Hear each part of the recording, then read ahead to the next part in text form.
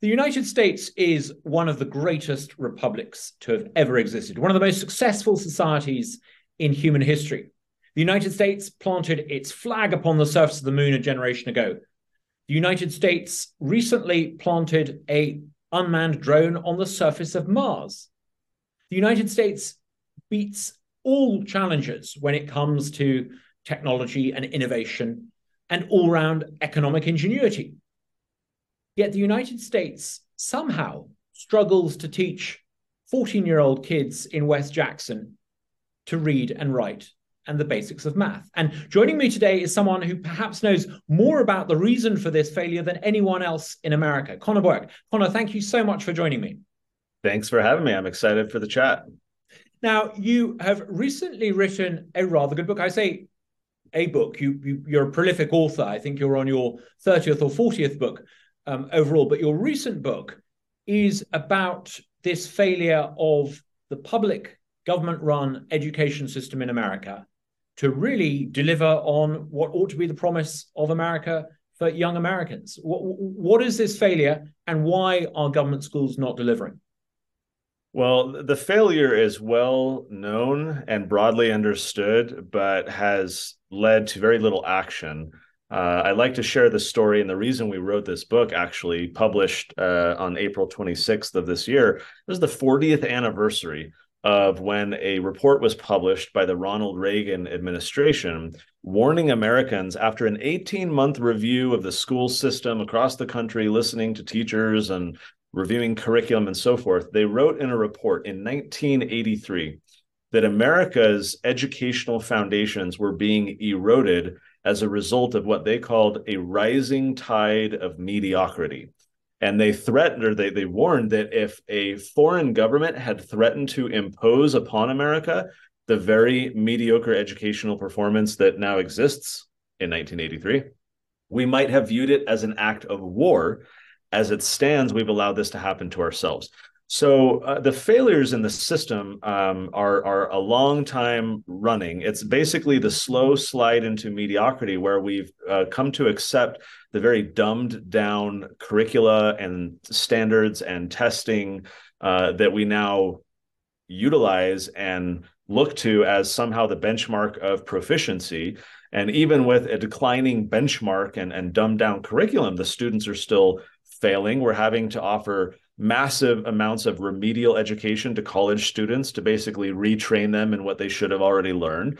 And the students are largely failing their remedial classes too. So if I'm putting my kind of tinfoil hat on a bit, I do believe there are people who, and frankly, I think those in power, they don't want an educated electorate. They don't want well-informed, independent individuals.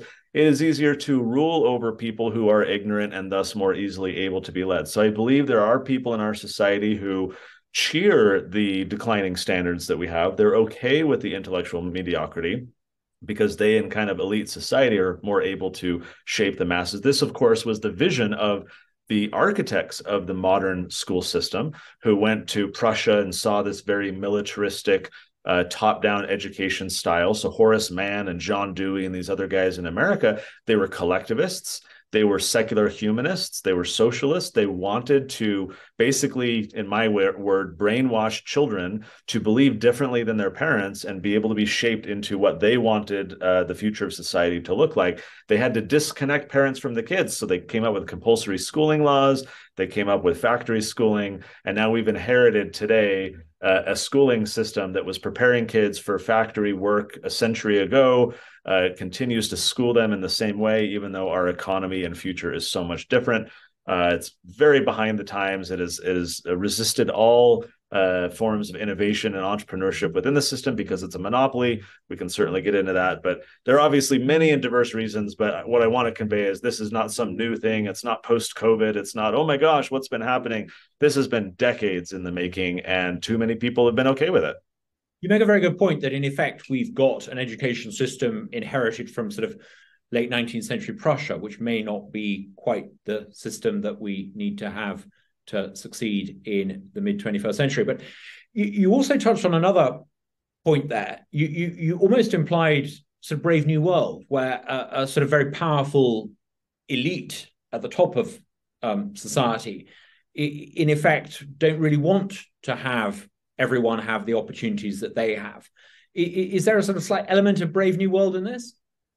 Well, if you read dystopian literature, which I'm a big fan of, what you consistently find is that those in power very much want a dumbed down populace. They don't want people to be aware of their rights. They don't want people to be even aware of what's happening around them. They want to distract them, as Rome did with bread and circuses. They want them, what's the movie? WALL-E, I think, was that kind of dystopian future kind of movie with the little robot. And all the people are kind of fat with their slushies, watching TV screens the whole time, right? That is how you can more easily rule over people. So yes, I believe, look, if you're a dictator or a wannabe dictator, do you want, rugged individualists, entrepreneurially minded people in your system? No, they're a threat to you.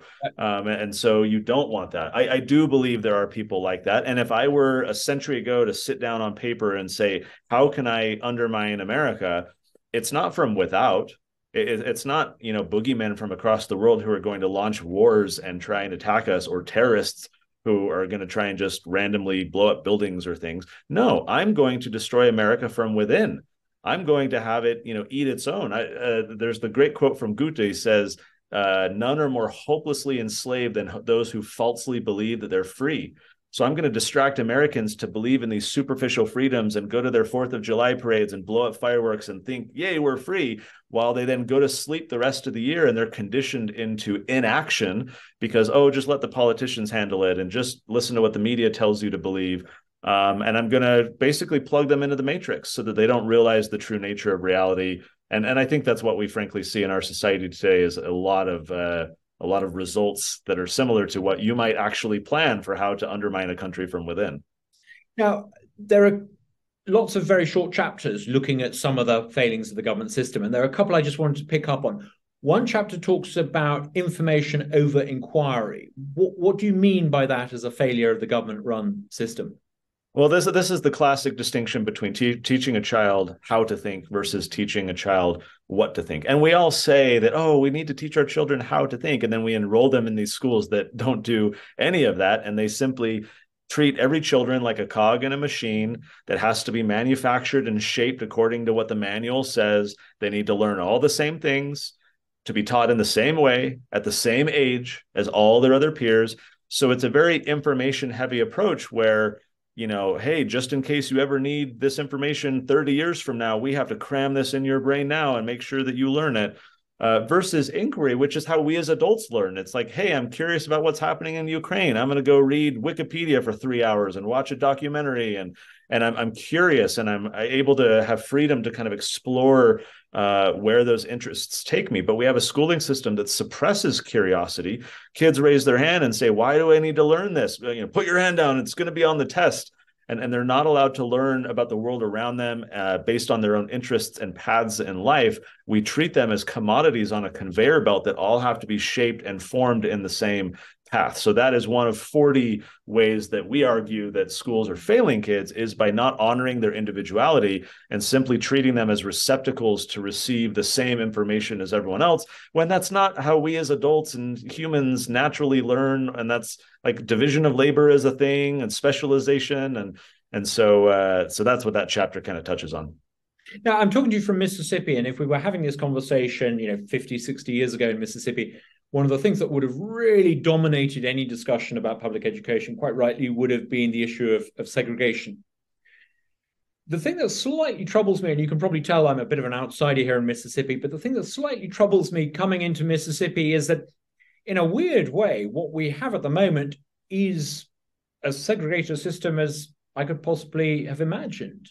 Far from thinking that rulings made by the Supreme Court in the 60s and the 70s, the Warren Court and all the rest of it, far from that fixing the problem, it doesn't seem to have fixed the problem. And you've got a chapter, it's a short chapter, but it's quite a pithy, powerful chapter about sophisticated segregation. How does the government system today lead to this kind of sophisticated form of segregation?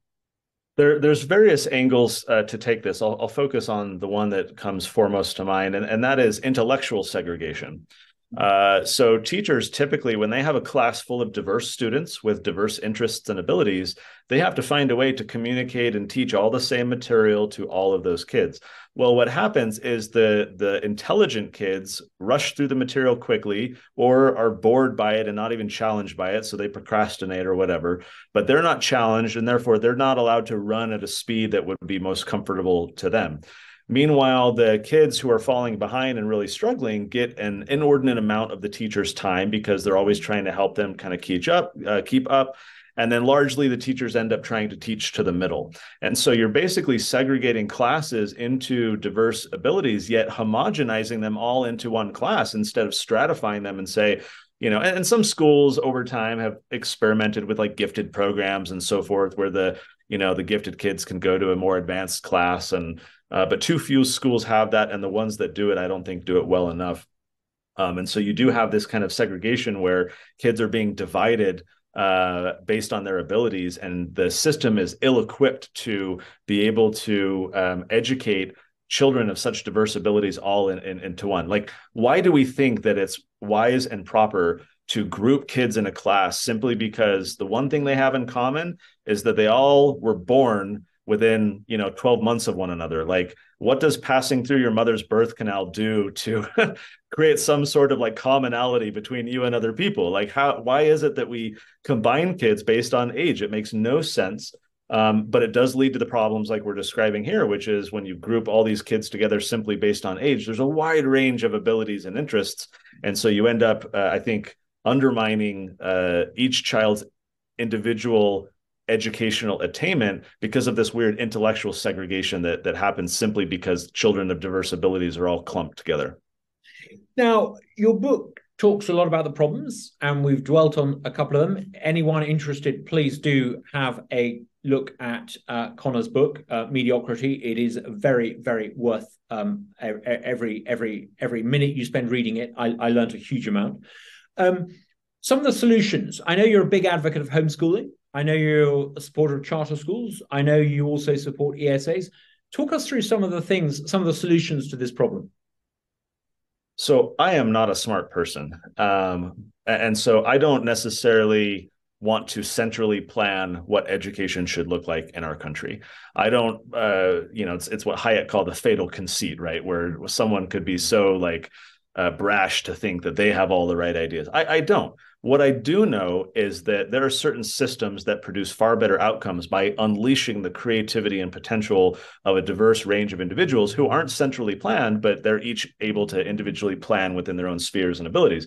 So the solution, if I have one, is that the system needs competition. We all know, looking at any monopoly throughout history, that inevitably what happens is that the quality of the product goes down and the cost of it increases because you don't really have competition. You don't have to pay attention to your customers. You aren't feeling the competitive pressure to increase and create new options and so forth. And we understand that when it comes to products and services. And yet, for some reason, for a century plus, so many people in our society perceive that education is a service or a commodity unlike anything other. It has to be elevated onto this hallowed ground where it is afforded this kind of quasi-monopoly status. So ultimately, what we need is where what you might call backpack funding, school choice, some of these options where if taxpayers are going to invest money into educating the rising generation, don't we want to get the best bang for the taxpayer buck? Don't we want to leverage that investment to be the most efficient and the most effective possible? And if so, do we want to centrally plan that investment, or can we empower parents to find the education solutions that best fit their family, whether that's homeschooling or a micro school or a charter school or a public school? Let's have choice. Let's empower parents to choose, and let's create a bit of competitive pressure on the public school system so that it will be induced to improve. I'm not out to destroy the government school system. If anything, I want to enhance and improve it by creating a competitive pressure that's going to lead people in that system to try and find better ways to improve and attract their customer base, which would no longer be guaranteed. We're seeing states across the country pass laws now, which are often called education savings accounts. Our home state of Utah just recently passed one. Congratulations. And so thank you. Yeah, no, these are a model that certainly Mississippi and others need to look to basically unleash that education entrepreneurship rather than centrally planning the education of the future generation. We know that the government messes all kinds of things up. Why are we trusting the government to be the provider of education services for our children during their most intellectually formative years? Let's not be so silly to think that the government is going to do that well and right. Let's open up a marketplace. Let's unleash education entrepreneurs. Let's have a diversity of options for a diverse citizenry. And that, to me, is, if there's a solution, it's better architecting a system that's going to have more options for more kids that better serve their individual needs and interests. It sounds as though the key to doing that is a mechanism. It could be a legal mechanism. It could be a law, a litigation right, giving people some kind of mechanism that allows them as mum and dad to control their kids' share of public money. Is that sounds to me like that's the key? That is the key, and that can come in various forms. It can be a tax credit, it can be a scholarship, it can, there's different states trying different models, but the principle is just what you described. It's putting the parents a bit more in the driver's seat. And we say this all the time. You talk to any public school teacher and they will readily concede that the best way to guaranteed improved outcomes for a student is parent interest and involvement. And so what better way than to give parents some actual decision-making opportunity and say, hey, if you're not satisfied with what's going on here, you can actually choose something better for your student. You can kind of get into what's happening and have some actual decision outcomes. If parents are disempowered, they're not going to get involved. So let's empower them so that they do get involved. What do you say to one lawmaker, allegedly a conservative, I was talking to, who came back with this idea that, and it's a point that needs addressing. He came back and said to me, fundamentally, there are a lot of good people. They love their kids, but a lot of them aren't that educated themselves. How can they possibly get that involved? Leave it to the school board, leave it to the experts, leave it to the teachers. What do you say to that kind of argument? Well, first, I would say we just went through a 2 to 3 year medical freedom travesty when much was left to the experts, and look where that got us. But setting COVID aside, what I would say is that criticism is something that has been lobbed at the homeschooling community for decades. Parents can't educate their own kids. They're not trained. They're not certified. They don't know. They're not smart. And yet, in any test that's been done of homeschool students compared to their public school peers, the homeschool students are always more further ahead and perform better than their public school peers. And so data does not bear out this concern that parents are ill-equipped. And frankly, it's not the parents who are going to be the ones teaching. Sure, let's leave it to the experts, but there's tons of experts who aren't teaching in the public school system. There are micro school people. There's a physicist who started his own online school to teach physics, but he doesn't have a teaching credential, so he can't go teach in the public schools. There's all kinds of expertise from all kinds of adults. Let's not be so presumptuous as to think that the experts who just went to a teacher training college to learn how to teach are subject matter experts. There's classes free online. I mean, the world is abundant with expertise and information. Let's unlock that potential for our kids and not think that the government and its appointed experts are the best options for our families. I mean, I'm a hopeless shopper when it comes to groceries. I wouldn't know the price of a loaf of bread or milk. And if you unleashed me in a supermarket with no prices attached, I wouldn't know what I was paying for. I wouldn't know what value is. But the free market means that discerning customers who know what value is are able to, in effect, through the pricing mechanism, through the free market system, allow someone like me to make informed choices, because their choices, in effect, instruct me as to what represents value. And if you extend that to education, you only need a small number of parents who really know the detail for other parents to pick up the signals as to what is and what isn't good value in a competitive education system. Yeah. And frankly, I think that's why we often get opposition with these laws across the country. Any monopolist wants to defend the status quo because they enjoy significant perks and don't feel the competitive heat that they would if that monopoly was removed or reduced.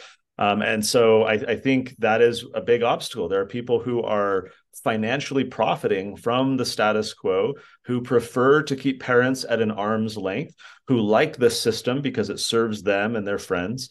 But as we're seeing across the country, increasingly, there are a number of parents and children as well who feel like the system is not serving them. They are, too intellectual, too smart, and the school is holding them back, or they have special needs, and the individual education plan that they have for that child is not really working because the school is not fulfilling its obligations. There's all kinds of kids across a wide range of needs and interests who are not served in a one-size-fits-all system. We shouldn't think that they ought to be. Let's empower them to look elsewhere, recognizing that the vast majority of kids and their parents are still going to choose public schools, but let's open up a marketplace. Let's have more options. Let's have, creativity and innovation in education, because again, we've been stuck with something for 150 years that hasn't really changed. Let's prepare kids for a future economy rather than the one that we left behind a century ago. 2 or 3 years ago, there were maybe 1.5 states in the whole of America that had this system of, in effect, allowing choice and competition. Now there are half a dozen. Utah recently joined that list. Arkansas, across the river from us, recently joined that list. We're not making progress here in Mississippi at all. What is it that you guys are doing, and what is it that we should be doing here in Mississippi to try to make this argument and make it in a way that resonates with perhaps slightly less ideological politicians? Yeah, no, that's a very compelling question. It's the $1 million question. How do you manufacture and generate interest where none or very little exists? What we're seeing in some states, including mine in Utah, is that there's post-pandemic, there's a big shift in public sentiment about so-called school choice. And in part because many parents saw what happened with Zoom school, and they see the books in the libraries that are pushing gender war stuff, and they're increasingly aware and awake to what is going on. Public polling has demonstrated in your state and every state a huge increase. And so I think you see a lot of politicians who are a little bit more sensitive to that and wanting to be a leader and not a laggard. I think you're also seeing some competitive pressure between the states. I heard from lawmakers in my state who were like, "Oh, I don't want to, be the 5th state or the 10th state on this. Let's be a leader. Let's try and get ahead of this and be one of the early states that does this. We want to look like we're forward thinking and that we're responsive to the needs of our constituents." So I think, you find some peer competition between some states that are more inclined to. Yes, surely Mississippi can.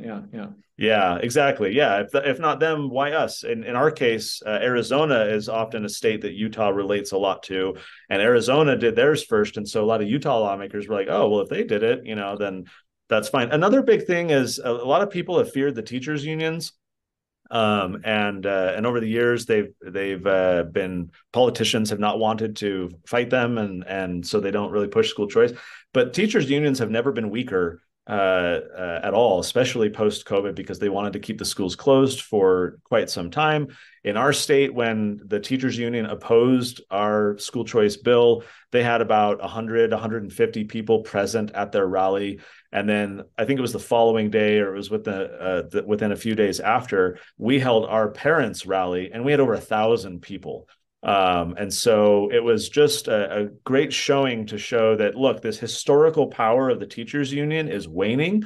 Let's recognize that fact and not be scared about moving forward with good policy because someone's not going to like it. In West Virginia, they tried to have a legal challenge to the program that passed there, and that failed. In Arizona, they tried to collect signatures to do a referendum against the program. They failed to get enough signatures. So I think for advocates, it's never been a better time. I think there are going to be increasing numbers of states. And then leaders in Arkansas need to just Mississippi need to decide, do we want to be the, 40th state to do this, or do we want to, move ahead and have some leadership when it comes to this area? So I think some peer accountability and competition can perhaps help your legislators in Mississippi. But really, it has to be about the parents. It has to be the community speaking out and saying, well, why did my aunt in Utah has this, and my business partner in Arizona has this? Why can't we do this in Mississippi? And you need to galvanize the community to focus some of that pressure and leverage some of the activity happening across the country to say, hey, they have it. We deserve this too. Let's get this done and apply the right pressure to the right people and hope for the best. Connor, it has been an honor and a privilege talking to you about your book. Very well done for publishing it. It Thank has you. been inspirational hearing from someone who's actually, you're far too modest to say this, but I'll say it, you're one of the architects of the change in your state. So very well done. We will try to follow where Utah leads. Well done. And how are the book sales going? Are they doing well? Yeah, we had a great book launch. We've got a number of people who've endorsed it. Former U.S. Secretary of Education Betsy DeVos did the foreword. Glenn Beck, Chris Rufo, Pete Hegseth, and others have all endorsed the book. So sales have been very strong, which I'm excited about. It's all on Amazon, so you can search Mediocrity on Amazon to find it there, and hope everyone picks up a copy. Thank you so much, Connor. Real pleasure to have you on. Best of luck. Thanks, Douglas.